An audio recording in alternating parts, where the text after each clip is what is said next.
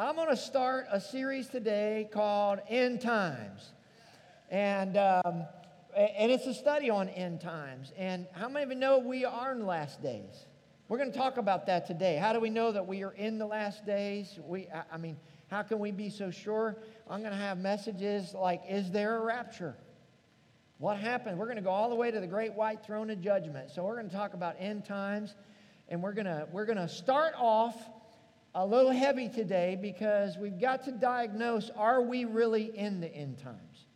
And if we really are at the end of end times, what can we expect? Is there hope for us? What should we be looking forward to? Where are the rapture sermons anymore? Where are the speaking of the rapture, if there is one? We'll talk about that next week. What kind of things should we be looking for? Is this all we got? Is this what we have, the world we're looking forward to right now? Is this where it is? And we just die and that's it? Is there some kind of great event God's going to do for us that's going to get us out of this world that we live in right now? We're going to talk about that in the next several weeks. So today, I want to tackle the subject, what will the last days be like? Everybody say that with me. What will the last days be like? Did you know that Jesus very clearly explains to us what the last days will be like? So how many of you would think that the best place to get a description or an understanding of what the last days would be like would be from Jesus himself? Would you think Jesus would know? Raise your hand if you think Jesus would know. And if you don't raise your hand, we got another issue. Raise your hand, wave it just like you just don't care. Amen. Jesus knows. Of course he knows. Poke your neighbor and say, Jesus knows. Of course he does. Well, if Jesus knows and Jesus has put his words in the book, in the Bible, shouldn't we go there to kind of figure out, are we really in the last days? Does that make sense? Amen. Well, let's take a look at that. If you will turn in your Bibles to Luke chapter 17. Luke chapter 17, verse 26 and 30. And we're going to go, we're going to talk right from the words of Christ. And we're going to take a look at this and we're going to break this down. Again, this is going to be heavy, but I promise starting next week it's going to get better. Amen. So it's going to get gooder and gooder. That's good old-fashioned country language right there. Amen. It's going to get gooder and gooder. Poke your neighbor and say it's going to get gooder and gooder. What will the last days be like? And if you got your Bibles out, whatever form you got, I want you to stand for the reading of God's Word. These are the words of Christ. And He's telling us what it's going to be like at the end times. Luke chapter 17, verse 26 through 30 in the New King James Version reads this way. And as it was in the days of Noah, so it will be also in the days of the Son of Man. The days of the Son of Man is the end of times. So he's giving us a clue. If you want to know what it's going to be like when we get to the end of time, all you got to do is go back to the days of Noah and study a little bit on that. Then he said, they ate, they drank, they married wives, they were given in marriage until the day that Noah entered the ark and the flood came and destroyed them all.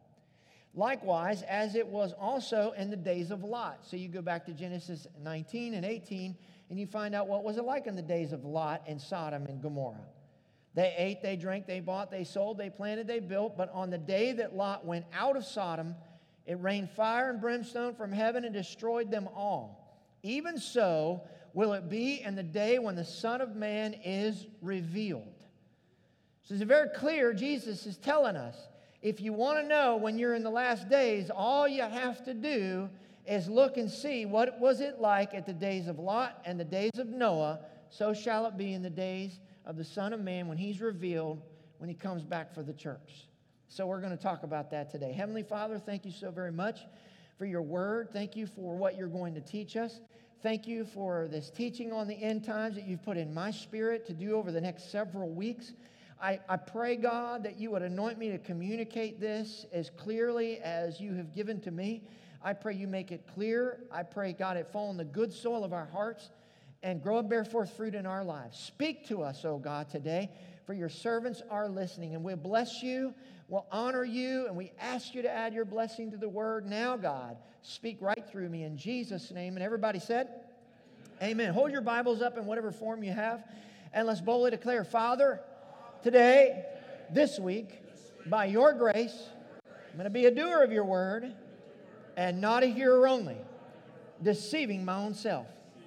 Now, Lord, anoint my ears, anoint my heart, anoint my spirit, my soul, my mind, and my body to receive the truth of your word. In Christ's name I pray. Amen. High five 2 or 3 people as you're being seated. And ask them, what will the end of days be like? There's a striking similarity between the days of Noah and Lot and these modern times.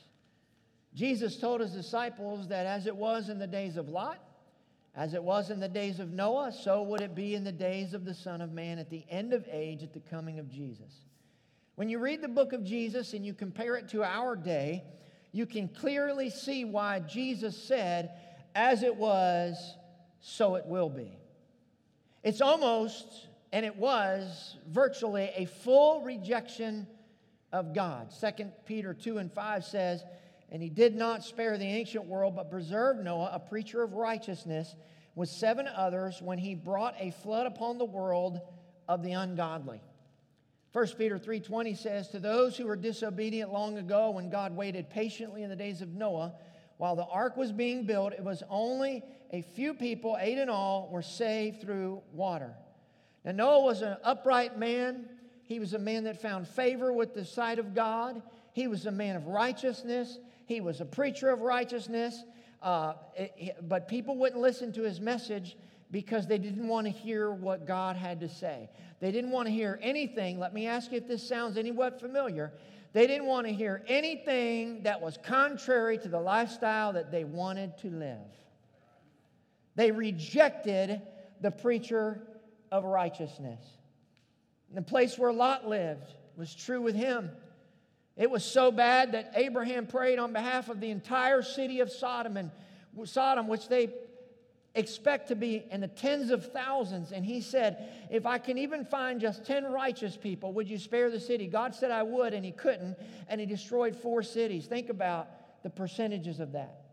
The population before the flood and Noah and the days of Lot had totally rejected God and anything that stood for God and anything that was morally correct. Do we live in a society, I'm just asking here, that is beginning to massively go that direction? God was not at all in their thoughts. Now, we're not totally depraved to where God is not at all in our thoughts.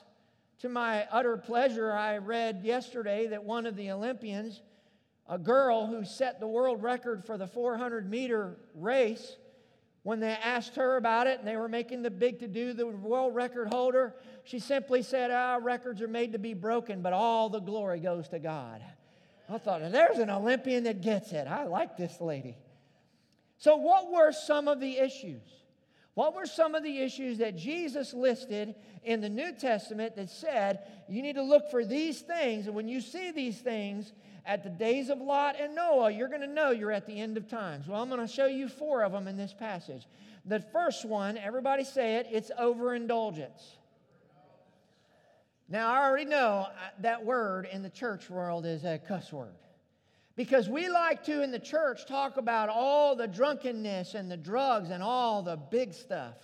But did you know that overindulgence is equally a sin in the sight of God?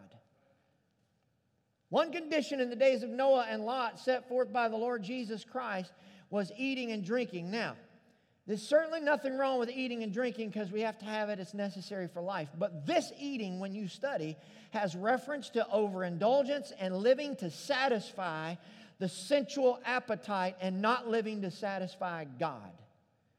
It's one thing to eat because you're hungry and you enjoy a nice meal out. It's another when you are moved and directed by your sensual feelings, your fleshly motivations, whether that be eating, whether it be sexual desires, whatever it might be. If you're ruled by anything other than God, it is overindulgence. I have a question for you. I'm just going to ask this repeatedly through this message. Do you feel like we live in a society of overindulgence? Philippians 3:18-19 says this. I told you this would be heavy today, but stick with me. Come back next week. It'll get better. Amen. I got to tell you the bad news before the good. That's the problem that we have when we witness about Jesus Christ. We don't tell them that their sin is leading them to hell, so they don't understand what Jesus is saving them from. We've got to explain to people why Jesus is so great. Somebody say amen to that. Philippians 3:18 through 19, Paul writes about this. He said, "For I have told you often before, and I say it again with tears in my eyes." This is something he is trying with everything he can to explain to the Philippian church of his day. And he says, "There are many whose conduct shows that they are really enemies of the cross of Christ. They are headed for destruction." He doesn't look at what they say. He looks at their behavior. He said the way they're acting is leading them to destruction. Watch what he says. Their God is their appetite, their sensual desires, the natural desires God gave us. God gave us a natural desire for food and water. God gave us, I know it's taboo to talk about in church, but God gave us a natural desire in the right context for sex and things that we enjoy, but they cannot be the thing that drives us. Somebody say amen. He said they brag about shameful things and they think only about things life on this earth. What he's trying to say here is he's saying, man, somewhere along the way, we've got to get kingdom-minded. Somewhere along the way, we've got to be about the Lord Jesus Christ's business. Somewhere along the way, we got to get our head out of the here and now and say, wait a minute, there's a big eternity waiting for us. Jesus warned us against making the satisfaction of the physical person the main purpose and object of life. He said life doesn't consist in the abundance of things that you possess. Luke 21:34-35, Jesus said, "Watch out." Now, when you see that word watch there, it's a military term. That word watch there means that you are on guard. It's like your 100 guys that are with you are asleep in the middle of the night, and you're the only one awake, and your job is to keep an eye out for the enemy to protect those people. That's the kind of watch he is saying here. He says, watch out. Don't let your hearts be dulled by carousing and drunkenness and by the worries of this life. Don't let that day, what? The day of the Lord, catch you unaware. I'm going to flesh what that means out in coming weeks. Like a trap, for that day will come upon everyone living on the earth. We've got to keep our mind on spiritual things and not on the here and now, the earthly things. Here's a couple of passages, and then we're going to move on. Colossians 3:1-2, I love this. "Since then you have been raised with Christ, set your hearts on things above." Everybody say your heart. Your heart is where your desires come from. It's where your passions are. It's where your love is. It's where those things that move you and drive you. He said very clearly here in Colossians to set your heart, set those things that move you, set those things that you're passionate about, set your everything within you that drives you where? On things above where Christ is seated at the right hand of God. He tells us we should have motivation. He tells us we ought to have passion. He tells us we ought to have that inner drive that says, man, I want to see God do something. But He wants us not to use it to get a $100 million contract to play ball, but rather to see souls saved and the kingdom of God advanced. He said, watch this. Then he says, set your minds on things above and not on earthly things. Your mind. So what he's saying here is he's saying you've got to get your heart, those inner passions and emotions and desires and your thinking all headed towards the kingdom of God. Because where your heart and mind go is where you go. He goes on to say in Romans 8:5-8, and I say he because Paul wrote both letters. Those who live according to the flesh have their mind set on what the flesh desires. But those who live in accordance with the Spirit have their mind set on what the Spirit desires. The mind governed by the flesh is death, but the mind governed by the Spirit is life and peace. The mind governed by the flesh is hostile to God. It does not submit to God's law, nor can it do so. Those who are in the realm of the flesh, watch this, cannot please God. So I have questions for you here today. What is your mind constantly on? Is your mind constantly on God and His Word? Or is your mind never on God and His Word, only on Sunday morning, but you're consumed with everybody else's world and you know what's going on with everybody else on social media, but have no idea what God is thinking through His Word? Is it constantly on the latest sports scores? Can you identify who got traded at the trade line into what team? Can you tell who got the 5 gold medals in the Olympics? Do you know what standing every team is in baseball? Do you know who got drafted in the NBA draft? Those things, I'm not preaching against them because I can tell you a lot of those answers myself. But do you know all that and have no idea what God is telling you in Philippians or Colossians? Do you have any idea what Mark says? Are you up to date on the latest HD TV? You'd never miss an episode, but you'll go weeks without touching your Bible? Are you up to date on Chip and Joanna Gaines so you can get your house just like they do it? But you have no idea what's going on in the kingdom of God? I'm just asking questions here today. I'm talking to church folks here today now. I'm not preaching out there to the world. I'm preaching to the house of God. Are you up on the latest fashion designs on rather than what's going on in the kingdom of God? Are you keeping up more with what's going on with the Kardashians than you do with what God is doing in His kingdom? I'm just asking a fair question here today. Another issue listed by Jesus that were in the days of Lot and Noah and our generation today is number 2, sexual sins. I told you this won't be a fan favorite today, but it'll get better tomorrow or next week. Amen? Another condition set forth by Christ was that they married wives. Matthew 24:38. Now, there's nothing wrong with marriage, but you have to understand the context and what Jesus was trying to say here. Matthew 24:38, for in the days before the flood, people were eating and drinking, marrying and giving in marriage up to the day that Noah entered the ark. In that day, the idea that one man would be married to one woman was taboo, and if you preached that way, you were a lunatic. In other words, if you preached that God's ordained method was for you to marry one person till the day one of you dies, was not accepted in those days. To the point that even Noah's father, Genesis 4:19, Lamech, married 2 women, one named Ada and the other Zillah. I want to tell you that in today's day and age, listen, marriage meant nothing back in those days. In the time of Lot and Noah, it meant nothing. Everybody slept with everybody. Everybody did whatever they wanted to do. I have a question for you. Does that feel anything like today's society?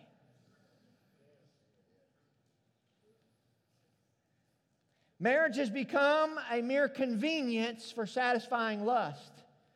Not a desire to spend the rest of your life someone and letting them complete you and you complete them. See, God designed marriage not to make you happy. I love doing premarital counseling because I love to ask, why did God create marriage? And I get so many times, to make me happy. Oh, God wants to make me happy. No, God gave you marriage to mature you. God gave us marriage to kill selfishness. Because you'll find out real quick, if you're going to have a happy marriage, you got to be selfless. And if marriage don't do it, God said, well, I'll tell you what, I'll give you 3 or 4 kids, and we'll just keep pounding that selfishness out of you. Amen? And y'all figure it out much faster than me because God says, well, Dallas needs some more help. I'll give him a whole church full of people. We're going to grind him down to pulverization because that old boy is selfish at heart, and he needs to learn to be selfless. Somebody say amen.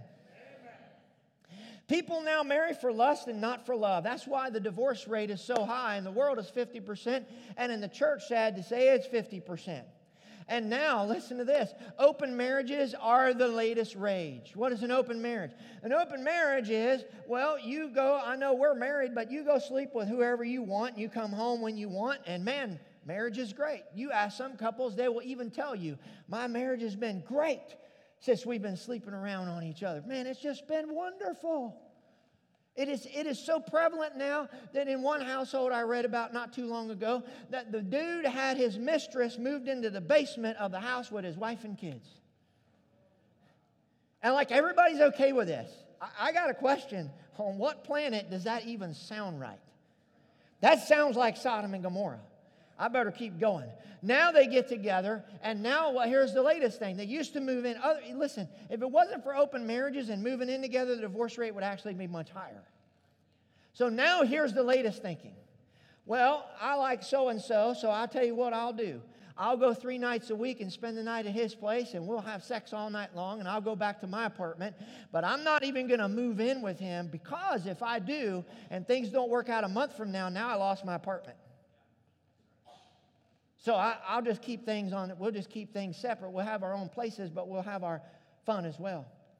Marriage bonds are snapped at the least problem, and the sacredness and sanctity of the marriage bond is no longer considered a command of God, and it's no longer considered sacred. I had the wonderful privilege to marry a young couple last night, and I want to tell you, I believe with all my heart, they took their wedding vows seriously.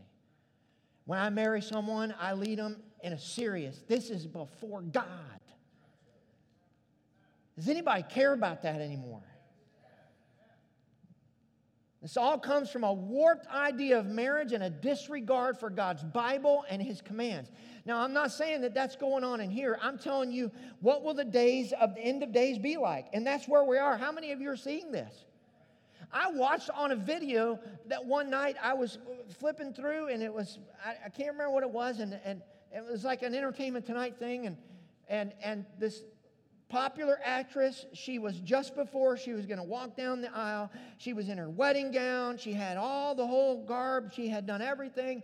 The wedding was getting ready to start, and she allowed a reporter to ask her, "Are you nervous?" This was her answer right before she walked down the aisle. "Oh, why would I be? There's always divorce." She's about to go say her vows before God and people, and her mind is, well, if it don't work out or he don't make me happy, it's divorce. See, we're not only faced with marriages and divorces, but the sin of infidelity and adultery is at an all-time high. The prominence of the sin of sodomy and homosexuality is skyrocketing, and it is gaining such momentum that now people are actually being thrown in jail in some countries around the world because they preach anything other than homosexuality is okay. Folks, that day is coming to us as a church body and a Christian people in America. Transgenders begin for children in elementary school. Jude 1:7 says it this way: in a similar way, Sodom and Gomorrah, that was the days of Lot, and the surrounding towns gave themselves up to sexual immorality and perversion. Just stop right there. Does that sound anything like today's day and age? Watch what it says, though. They serve as an example of those who suffer the punishment of eternal fire. Now, I'm going to tell you something. You're not going to have very many pastors in America right now preach a message like this. And I'll tell you why. Because they're afraid people will leave. They're afraid they'll get mocked. They're afraid they'll lose tithe money. They're afraid they'll disappoint people. I want to tell you, I love you all too much to not tell you the truth.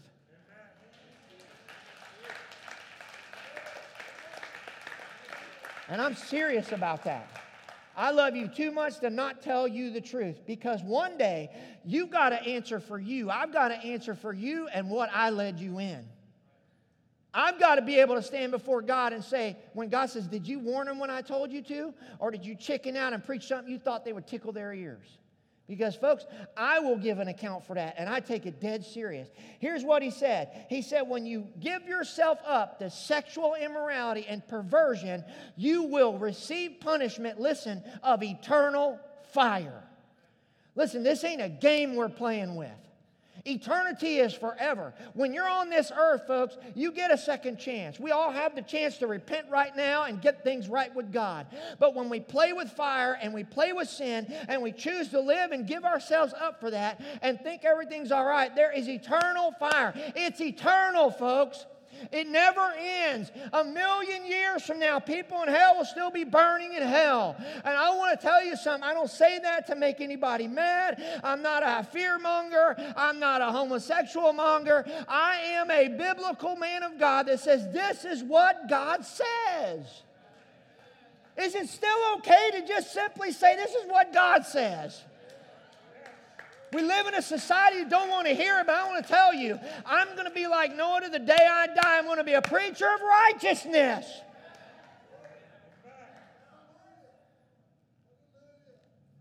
Genesis 13:13 says, now the men of Sodom were wicked exceedingly and sinners against the Lord. Genesis 18:20, and the Lord said, the outcry of Sodom and Gomorrah is indeed great, and their sin is exceedingly great. In Genesis 19, God sent 2 angels to Sodom. He sent 2 angels to Sodom, and out of that great city, they could only find one place to lodge and spend the night because there was only one righteous family in the whole city. Everybody else had lost their mind. However, the family had already been tainted by the sins of Sodom. Watch what Genesis says. Chapter 19, verse 4 and 5. Before they had gone to bed, all the men of every part of the city of Sodom, both young and old, surround the house.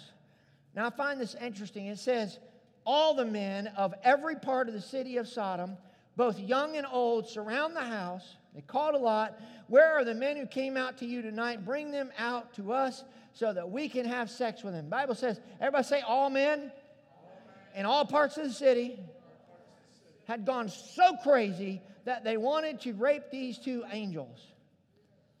This never hit me until I was studying this message, just reviewing my notes this week. Do you know that includes his 2 sons-in-laws?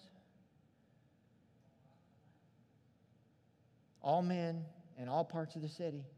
And when Lot tried to talk to them, they thought he was they mocked him and they thought he was playing games. His own son-in-laws were that part of that. This is where the sin received its name, sodomy. Sodom and Gomorrah had so deteriorated that homosexuality was now a common and accepted sin among all the men in that place. Does that sound familiar to anyone? Would you say that we are in the end of days?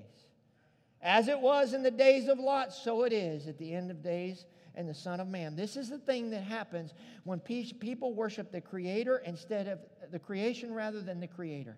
Watch what Romans says. Paul writes this, ultimately the Holy Spirit. Romans 1, 26, 27. Because of this, God gave them over to shameful lust. Even their women exchanged natural sexual relations for unnatural ones. In the same way, the men also abandoned natural relations with women who were inflamed with lust for one another. Men committed shameful acts with other men and received in themselves the due penalty for their error. The sin that used to keep people in the closet and cause them to bow their head in shame in public are now in our face constantly, and they are absolutely flaunting it out there for all society and demanding that we not only tolerate it, but we accept it and we praise them for it. To the tune of government officials being out and outright homosexuals, to 1 in 6 children in high school and universities being homosexual, to gay clubs, to societies, to you name it, folks.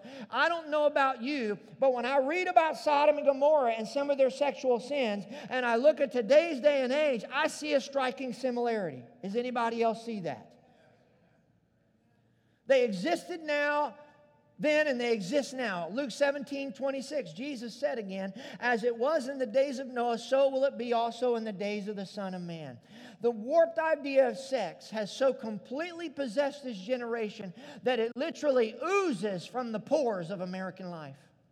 Pornographic literature is now published under the guise of art, and it's used to inflame passions of its readers. People can take an innocent art class now and not realize what they're getting into and walk into a room where a male or a female completely disrobes, and your idea is to sit there and drink wine and paint a naked person standing in front of you. Pornographic videos are now shown to first graders in some schools, at least in New York State, as a way of teaching sex education. Full-fledged male and female genitals are shown to 6-year-old first graders in the name of sex education. We live in a day and age where the pornographic industry brings in billions of dollars, so much so that the pornographic industry brings in more money than all professional sports combined. NFL, NBA, Major League Baseball, hockey, all of them. In fact, brings in more money than all the music industry combined.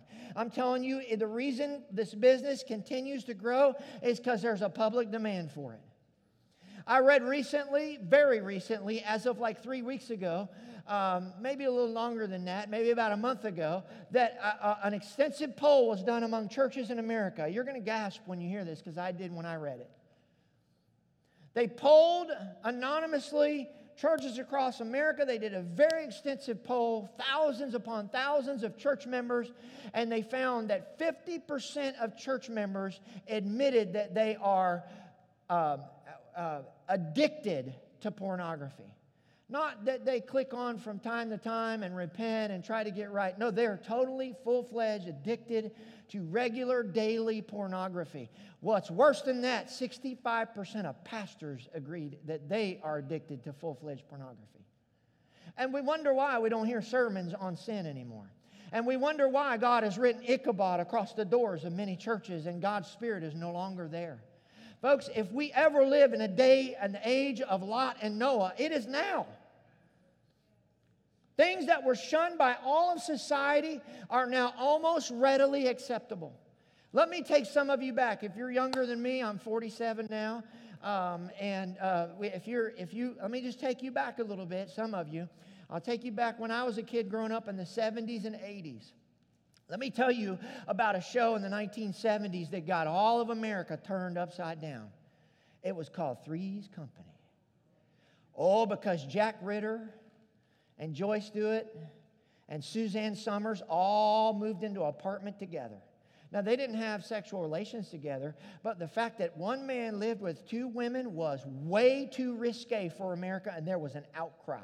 How many of you are old enough to remember that? Raise your hand. You remember that? Are you kidding me? If you could get them to do a sitcom like Three's Company nowadays, it'd be like Disney cartoons. Look at the sitcoms in the 1970s and 80s when I was growing up and now. I grew up in the Reagan era. Things were a lot different back then.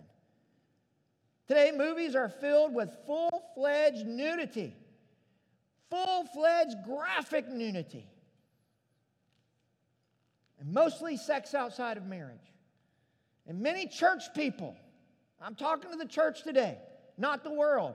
Many church people line up and pay their $11 a ticket to watch full-fledged graphic nudity and fill themselves with perversion and filth. I know two young couples that when 50 Shades of Grey came out, they loaded up and they went to watch 50 Shades of Grey. Why on earth any woman would want to take her husband and watch other women full-fledged nudity, it's beyond my comprehension. But they loaded up and they went there, and then several months later they were talking to me about there was adultery and why did he cheat on me? I don't know. Maybe it's because you took him to see 50 Shades of Grey. Come on, let's use our head for a minute here. Is it hard to preach like this? Does anybody want to hear it anymore? The line continues to get pushed and move towards filthiness. In the 1970s and 80s, when I was a kid, in order to watch something sexually perverted, you had to watch you had to have HBO, or you had to go watch it at a movie theater or rent a movie, but you weren't going to see it on regular TV. Now you just turn on ABC or CBS and you will find sitcoms with women in their undergarments. Sexual scenes are the norm, and on and on.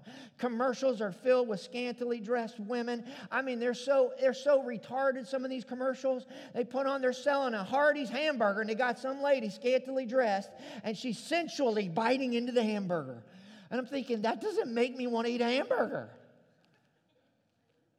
When we were walking in the mall one day, he was not even 3. He was about 2.5 years old. I'm pushing him in the stroller. Holly's beside me, and we're walking. And as we approach, there's Victoria's Secret. And, of course, they have the lady right there and the panties and the bra. And at 2.5 years old, my son, who has no idea at that point in time about anything from anything, looked up and he goes, "Mom, look at the naked ladies." You remember that, Holly? You don't remember that? I remember it very well. She's shaking her head. She's going, "Just move on, move on." Look, we live in a day and age where a man is born a male. He is a man. He decides to have a sex change and become a female in his mind and gets to compete in weightlifting in the Olympics. Folks, are we like in the days of Lot and Sodom and Gomorrah and Noah and the flood? I'm just asking a question here. Does it sound like we're close? Another issue listed. You want me to continue to preach? How many of you want to know, are we really in the last days? So you have overindulgence, you have sexual sins. Number 3, you have filthy conversation. Everybody say filthy conversation. 2 Peter 2:7, and delivered just Lot, vexed with the filthy conversation of the wicked. Filthy conversation was the norm and the common in the days of Lot. The word vexed here means to wear down, to tire down, to labor down, to wear with toil. Today, isn't that what we deal with today? Don't you get wore down by all the filthiness that's out there? You can hardly engage in a conversation with the average person without being subjected to this. Again, in the 1970s and 80s, if you wanted to watch a movie that had cursing in it and took God's name in vain, you had to have HBO, or you had to go to a movie theater, or you had to go rent a movie. But today, all you got to do is turn on ABC, NBC, CBS, or Fox. Any regular sitcom has it all. Well, Pastor, everyone uses curse words. Everyone in society. Even the teachers in school. What's the big deal? Well, I'll tell you what it is. I don't care what society accepts. I don't care what teachers give. I don't care what everybody else says is okay. I want to know what God says is okay. I want to know what the Bible says. Do we still care to hear what God and the Bible say? Is this all right? Do we still want preaching like this? I'm just asking.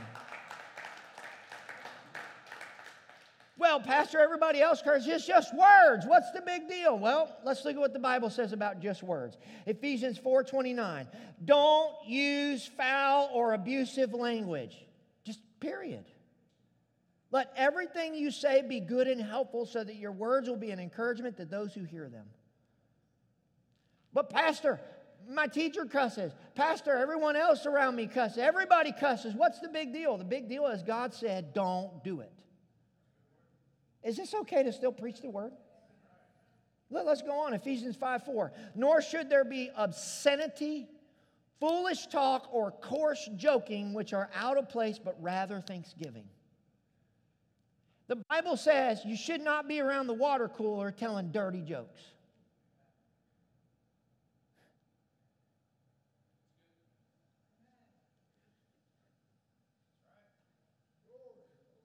Does this Presbyterian church still like the truth of the word? Colossians 3:8. But now you must also rid yourselves. Quit waiting for God to shoot you with a lightning bolt out of the sky. God said you rid yourself of such things as these: anger, rage, malice, slander, and filthy language from your lips. Why would you want to curse your life? Why would you want to curse your car? Maybe that's why the cars broke down all the time. Can I say something without offending you? I'm not using foul language when I say this, but when you damn your car and then it's always broke down, you've done it.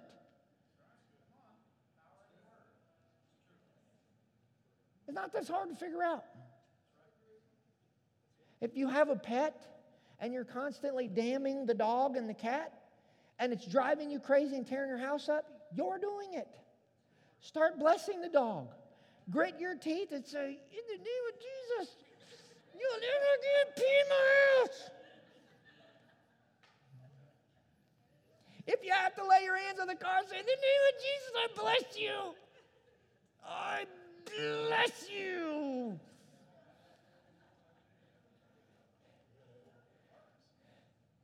If you're constantly damning your marriage and you wonder why you don't have the marriage you think you should, maybe you should quit damning your marriage. I better go on with this because I know I'm getting in hot water here now. Here's the deeper problem with filthy communication. Because it's even deeper than, why does God tell us not to? Because it's just words. Pastor, in Australia, the word booger is like the F word here, but you could say it here, so cuss words is all man-made. No, listen. What's the deeper issue? The deeper issue with filthy communication is this: it reveals a depraved heart. Matthew 12:34, you brood of vipers, Jesus speaking, how can you, being evil, speak what is good? For the mouth speaks out of what fills the heart. So when you find yourself using nothing but filthy language, that's because that's what's inside. It reveals what's going on the inside. Proverbs 23:7 says, for as he thinks within himself, so what? So he is. Is this still okay preaching today? Can I go to one more? Thank you, Tracy. I'm glad somebody wants to hear it. Another issue listed by Jesus in the days of Lot and Noah that we're affected with today is number 4, materialism. Everybody say materialism. The days of Noah and Lot were times of material achievements. Look what Jesus said, Luke 17:28. Likewise, as it was also in the days of Lot, they ate, they drank, they bought, they sold, they planted, they built. Jesus was saying here that materialism dominated the day. I got a big question for you. Does it feel like materialism is dominating the day today? People have become so materialistic in our times until they have no more time for Almighty God. Oh, I'm going to shake that bush here in a minute. They say they love God but can't find their way to the house of God. I've got a very good friend in Georgia who knows a girl that got a full paid scholarship to Florida State University to play softball. She was on the 2018 national championship team. But her and her parents used to be in church until she started showing a little promise in ball.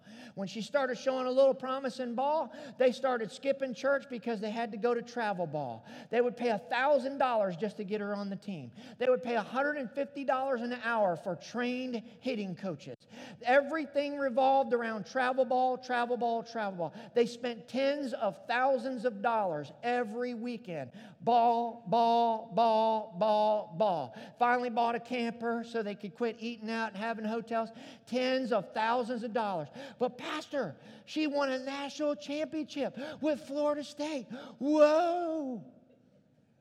She graduated from the University of Florida State with a ring on her finger. She moved back home and became a PE teacher and the local high school softball coach.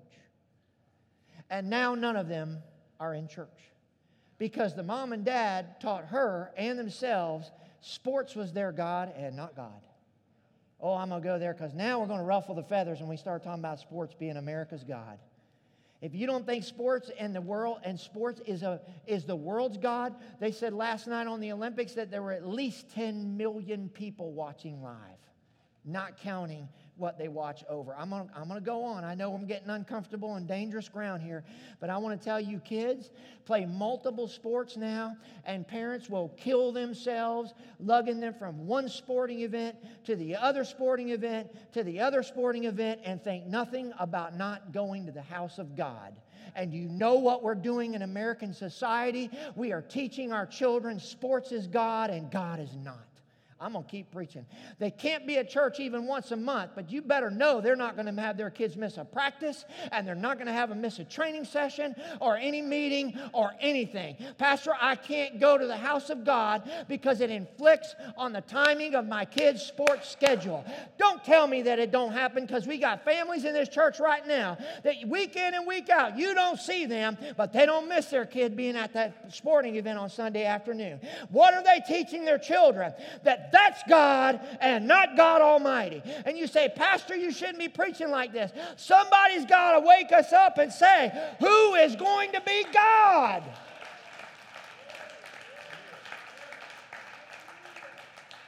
But Pastor, my kid could be the next whatever. Okay, give them $200 million. What's that going to do for their eternity? We got to wake up, folks. 2 Timothy 3:1-5 says this, and I want you to watch with me. I'm going to break down each phrase and each word. Are you ready? Everybody say, I'm ready. We're closing with this. 2 Timothy 3:1-5. Are you sure this is okay? But realize this, that in the last days, you're going to leave this up because I'm going to go word by word here. That in the last days, everybody say last days. Let's just see. Let's do a litmus test here. Let's just see. Do we feel like we're in the last days? I read through this and studied it. I studied the words. I'm going to tell you what they mean, and I came to a conclusion, and I think you will as well. In the last days, difficult times. Difficult here means perilous. That means hard to deal with, hard to bear, painful, and grievous. I got a question. When you turn on the news, is it easy to bear with or hard to bear with? For men will be lovers of self. People will appear to be way more selfish now than they did when I was a child. How many of you would agree with that? 40 years ago, as a society, we're way more selfish as people than we used to be. As a matter of fact, 50 years ago, people bought houses and built houses with front porches, so they would sit on front porches and welcome the neighbors as they walked down the street. Now they have no front porch. They got a back deck because they don't want to see nobody. We've gone from a front porch society to a back deck society. This is just logical. Just look around, folks. Lovers of money. I watched a documentary recently on Shaquille O'Neal when he got through his rookie contract for the Orlando Magic. He had a choice. He said, I was about to sign for the Orlando Magic for $85 million. And he said it was going to be the biggest contract in history. He said, I was just about to do it. He said, the Lakers were wooing me. He said, all this stuff. And he said, I turn on ESPN and da-na-na, da-na-na. Alonzo Mourning got $100 million. He said, well, he ain't better than me. I ain't going to sign for no $85 million. And so the Orlando Magic, or not the Orlando Magic, the Orlando Sentinel newspaper, listen to this, put out an article, a poll, and they said, do you think Shaquille O'Neal is worth $100 million? And 85% of the people who answered the poll in Orlando said, no way. I would have been one that said, no way. Look, because you 7'2" and can dunk a ball, you ain't worth $100 million. I'll tell you that right now, and I love sports. Any man who thinks he's worth that has lost his mind. Listen. He got offended because 85% of Orlando said he ain't worth it. So he said, well, fine, I'll go to L.A. They think I'm worth it there. He now admits that it was nothing but ego, and if he had to do it over and he wasn't 22 years old anymore, he would have stayed with Orlando. It says, men will be lovers of money. They will be boastful, an empty pretender, an imposter, a braggart. They'll be revilers, blasphemous, speaking evil and slanderous. They'll be disobedient to parents. Have you ever seen a time in a day and age when children are more disobedient and disrespectful than their parents than they are in today's day and age? I was 15 years old and I decided I was big enough, strong enough, and tough enough to buck my dad. I didn't even say anything outlandish. I just kind of whispered under my breath something. And I'm telling you, in the blinking of an eye, I'm telling you that's why, in the twinkling of an eye, you ain't going to be able to get right with God. In the twinkling of an eye, my dad's nose was this close to my nose. His fist was right here. There was fire in his eyes. He said, boy, you ever even think about talking like that again, and I'll knock you out. Sorry, Daddy.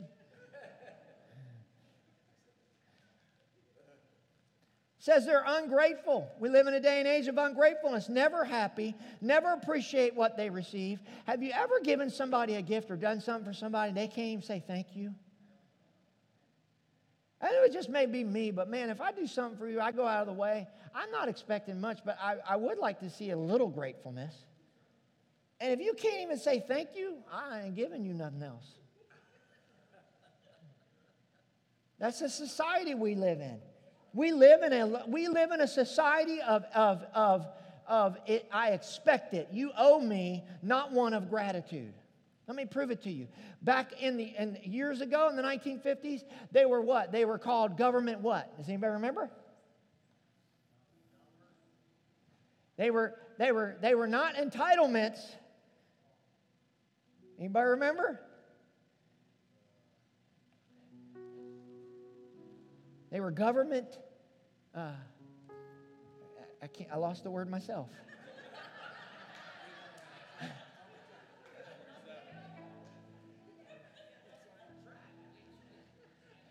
They were like government provisions. They were like government, we're here to help you. But now they're called entitlements, handouts, whatever. I'm moving on. I don't have the foggiest idea. I forgot. He said in the last days, people will be unholy. They'll be profane. Folks, we live in a society where people are no longer ashamed of their sin. Rather, they flaunt it. Said they're unloving, without natural affection, unsociable, inhuman, hard-hearted towards kindred. Have you ever seen such a dis-family-oriented society than what we live in now? Irreconcilable, they're truce breakers. Without treaty or covenant, cannot be persuaded to enter a covenant. Can you remember a time when you could shake somebody's hand and that was it? That was the contract? I remember my dad going to the bank and telling the banker, I need X amount of money, and he shook his hand, the banker gave it to him. I remember when you could give your word as your bond. Here's one that blew me away. You ready? Everybody say malicious gossips. I thought, okay, that's talking really bad about somebody until I read the definition. Malicious gossips is a Greek word, diabolos, which means Satan, devil, false accuser. When you maliciously gossip against somebody, you have taken Satan's persona and spirit, and you are acting just like Satan.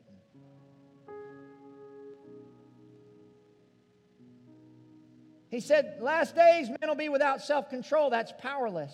They'll be brutal, they'll savage and fierce. They'll be haters of good.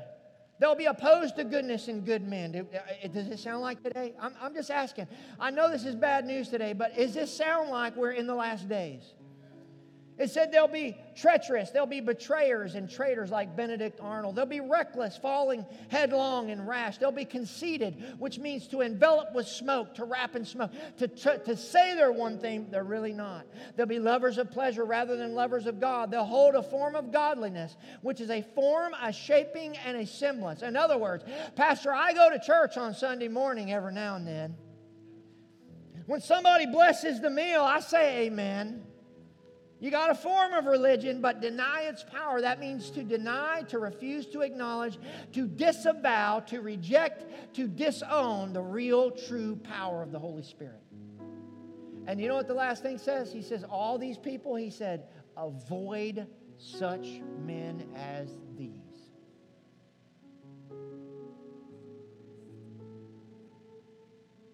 See, folks, the Word of God warns us about becoming so engrossed in those times and so busy with the cares of life that the day of Christ will overtake us. Here's what He says. He will come back in an hour that we think not. Matthew 24:44. He will come in an hour that we not only think not, but He will come as a thief in the night. 1 Thessalonians 5:2. He will also come suddenly in a moment. 1 Corinthians 15:52. You see, the masses of the world will not realize until it's too late. The people of Noah's day heard the preaching of Noah, and they didn't understand and they didn't care to hear it until the door was closed and the rain started and it was too late. In the days of Lot, he preached righteousness. He preached to them. They didn't want to hear it. They didn't care to hear it until the day he left the city and fire fell down from heaven and consumed them all. And hear my words. Preaching like this, people today don't want to hear it until I'm afraid it's too late and the rapture's happened and we're out of here. I plead with you today. What's the point of all this, Pastor? Because the day of Christ is at hand. That's what the point of this is. How many of you, by a show of hands, after hearing what Jesus said and comparing it to the days of Noah and Lot, would say, we are in the last days?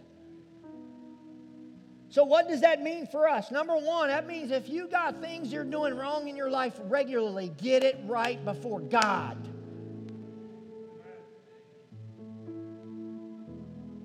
It's time to repent and get right with God. The second thing is this. It's time for us to go out and win as many souls as we possibly can. There's a real hell, there's a real devil, and there's a real rapture that's getting ready to happen. I'm going to answer that next week, but I'll let the cat out of the bag. Praise God, yes, there's a rapture coming. And glory to God, I hope it happens today if it's all fine with me. Glory to God, let's just all go be with Jesus. But until we get there, folks, what are we doing to win lost people? Because this is real. And is our life right with God?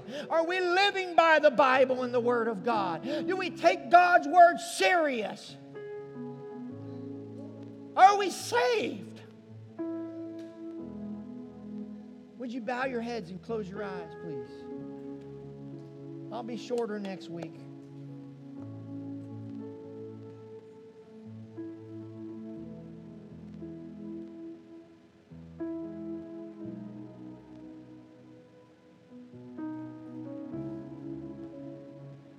Is there anyone in here that you say, Pastor, no qualms about it, there's things that are not right in my life and I need to repent and get it right? I'm not going to ask you to come down front, but I do want you to raise your hand. If you're here, God bless you. God bless you. Is there anybody else? God bless you. Is there anyone else? God bless you. Is there anyone else?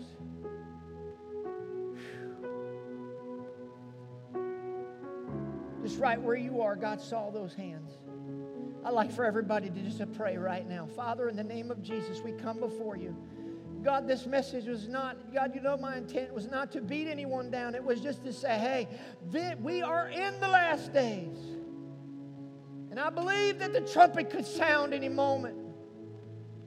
Oh, God, I see the precious hands that went up, and I pray for every one of them, Father, as they repent. Lord, I thank you for the promise in your word.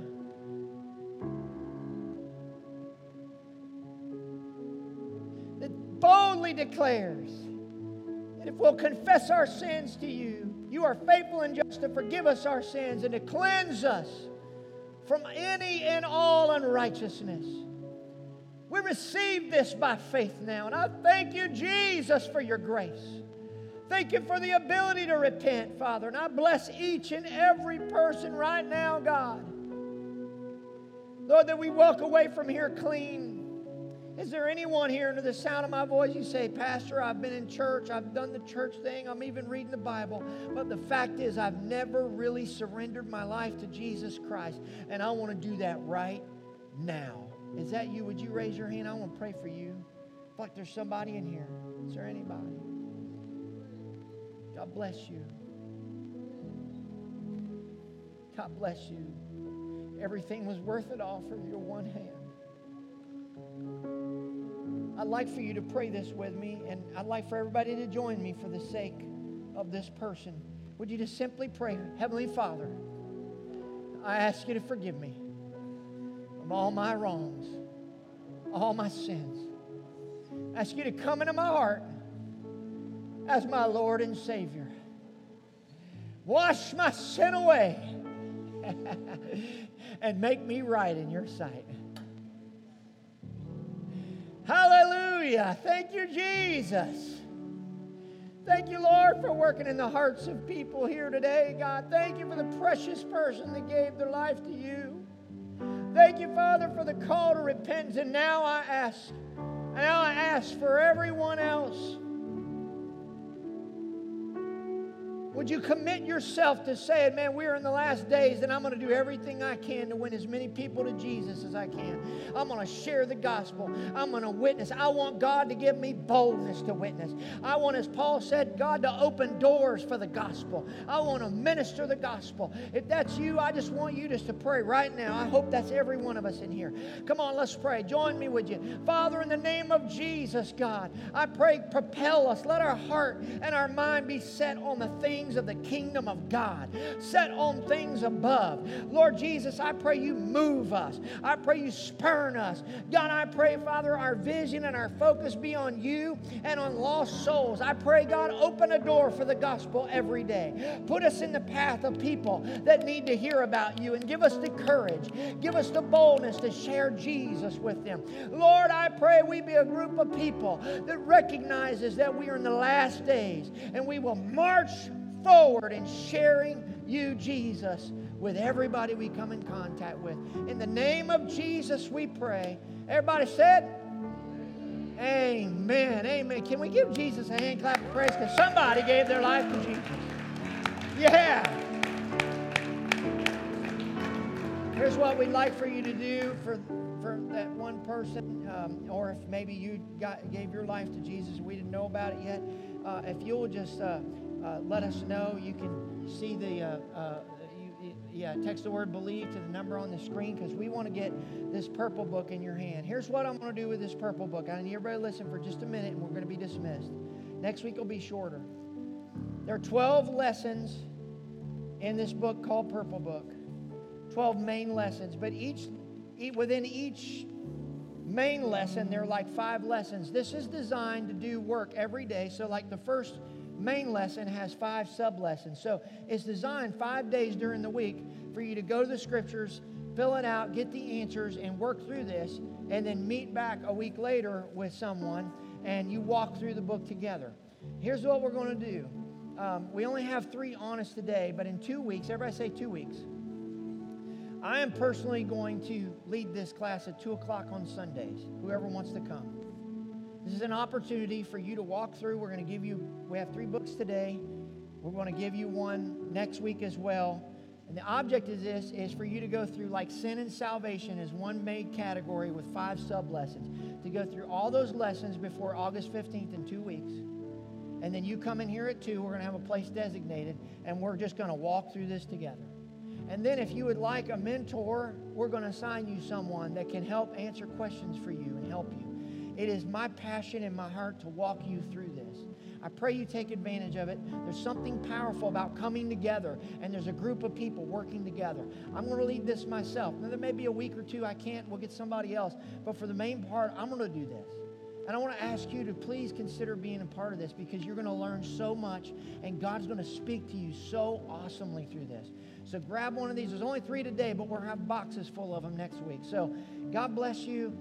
I'm done talking. Somebody else can do it. Amen. So before we go, we want to have a chance to worship in our giving, and that's what we'll do as we close out the service. And I do want to say, if you are new with us, thank you for coming. Grab a purple book, yes. And then we want to connect with you also. So please, if you have not had a chance to fill out a Connect card, we would love for you to do so. You can do that digitally by scanning a QR code that we have, or we'll give you a paper Connect card. We would want to connect with you. So do that before you leave today. And we're going to, there's the Connect card spill. There is the digital QR code that you can scan, and you can do that digitally if you'd like, instead of filling out the paper. So we got the old school way, we got the techie way. Either way you want to do it. And then our ways to give, we want to let you know as we worship, we do this on our way out the door. It's at the end, but it's not reserved for last because it's the least important. It's just at the end of service. We hope your heart is full, and giving is what helps us further the kingdom of God. We want to give. We want to be obedient in our tithes, and then we want to give an offering so that we can continue to do things like supporting the outreach that we're supporting for the backpack ministry. They're starting that this week, right? And we are blessing this Church on Fire, and they're giving away, I don't know how many hundreds of backpacks. It's a huge deal. And we're jumping on board with them and helping bless and do that. So we have outreach ministries going on. Your money goes towards good things in ministry, and it also helps us to get Purple Book. Do you know we put Purple Book in hands of every person that we find that comes to know Christ, whether they come to this church or not? If I lead somebody to the Lord, we put Purple Book in their hands, and we tell them we want to disciple you. And so anyway, this helps us to do ministry ads and I'm going to take just a second, and then we'll go. But we're running Facebook ads. We're paying to run ministry ads that say, how can I pray for you today? You may be going through a storm. Maybe you've already faced a storm, or maybe you're getting ready to go through a storm. Everybody goes through storms. And pastor says, we have the Facebook ad that says, I want to pray for you. They respond, and it kicks them into our messenger bot. And then our pastor gets his phone. I'm with him all the time, and he picks it up, and he sees what their need is, and he does an audio prayer right then and there, and he prays for those people and whatever their prayer need is. And he sends an audio message of him personally praying for that need. We've been praying for like 8 people a day is what we're averaging. We had to turn them off so we could go to the Facebook ad so we could go on vacation, because we're getting such an overwhelming response. We had a lady that was supposed to come today. I don't know. I have not had a chance to meet her. And if she did, that responded. But they're reaching out to us. I've been able to personally have a 45-minute conversation about the Lord with someone that is leading to conversations. These ads cost money, but Dallas and I personally are doing ministry and witnessing to people, praying for people, and then inviting them to church. And if they can't come to church, that's okay. We're sharing the gospel through Facebook. This is why we're doing outreach. This is how we're doing ministry at Bridge of Hope Church. So when you give, you're giving to the kingdom of God. So it's not last because it's least important. It's just last as your heart is full. This is your last opportunity to worship God on your way out. And you can do that by giving, by texting to 513-280-8435. You can text to give by there. You can give on the bridgeseason.com/give, or you can do it the old-fashioned way. We have a box out there. You can drop your money in a box on your way out. God bless you. Have an awesome week, and we will see you all next Sunday.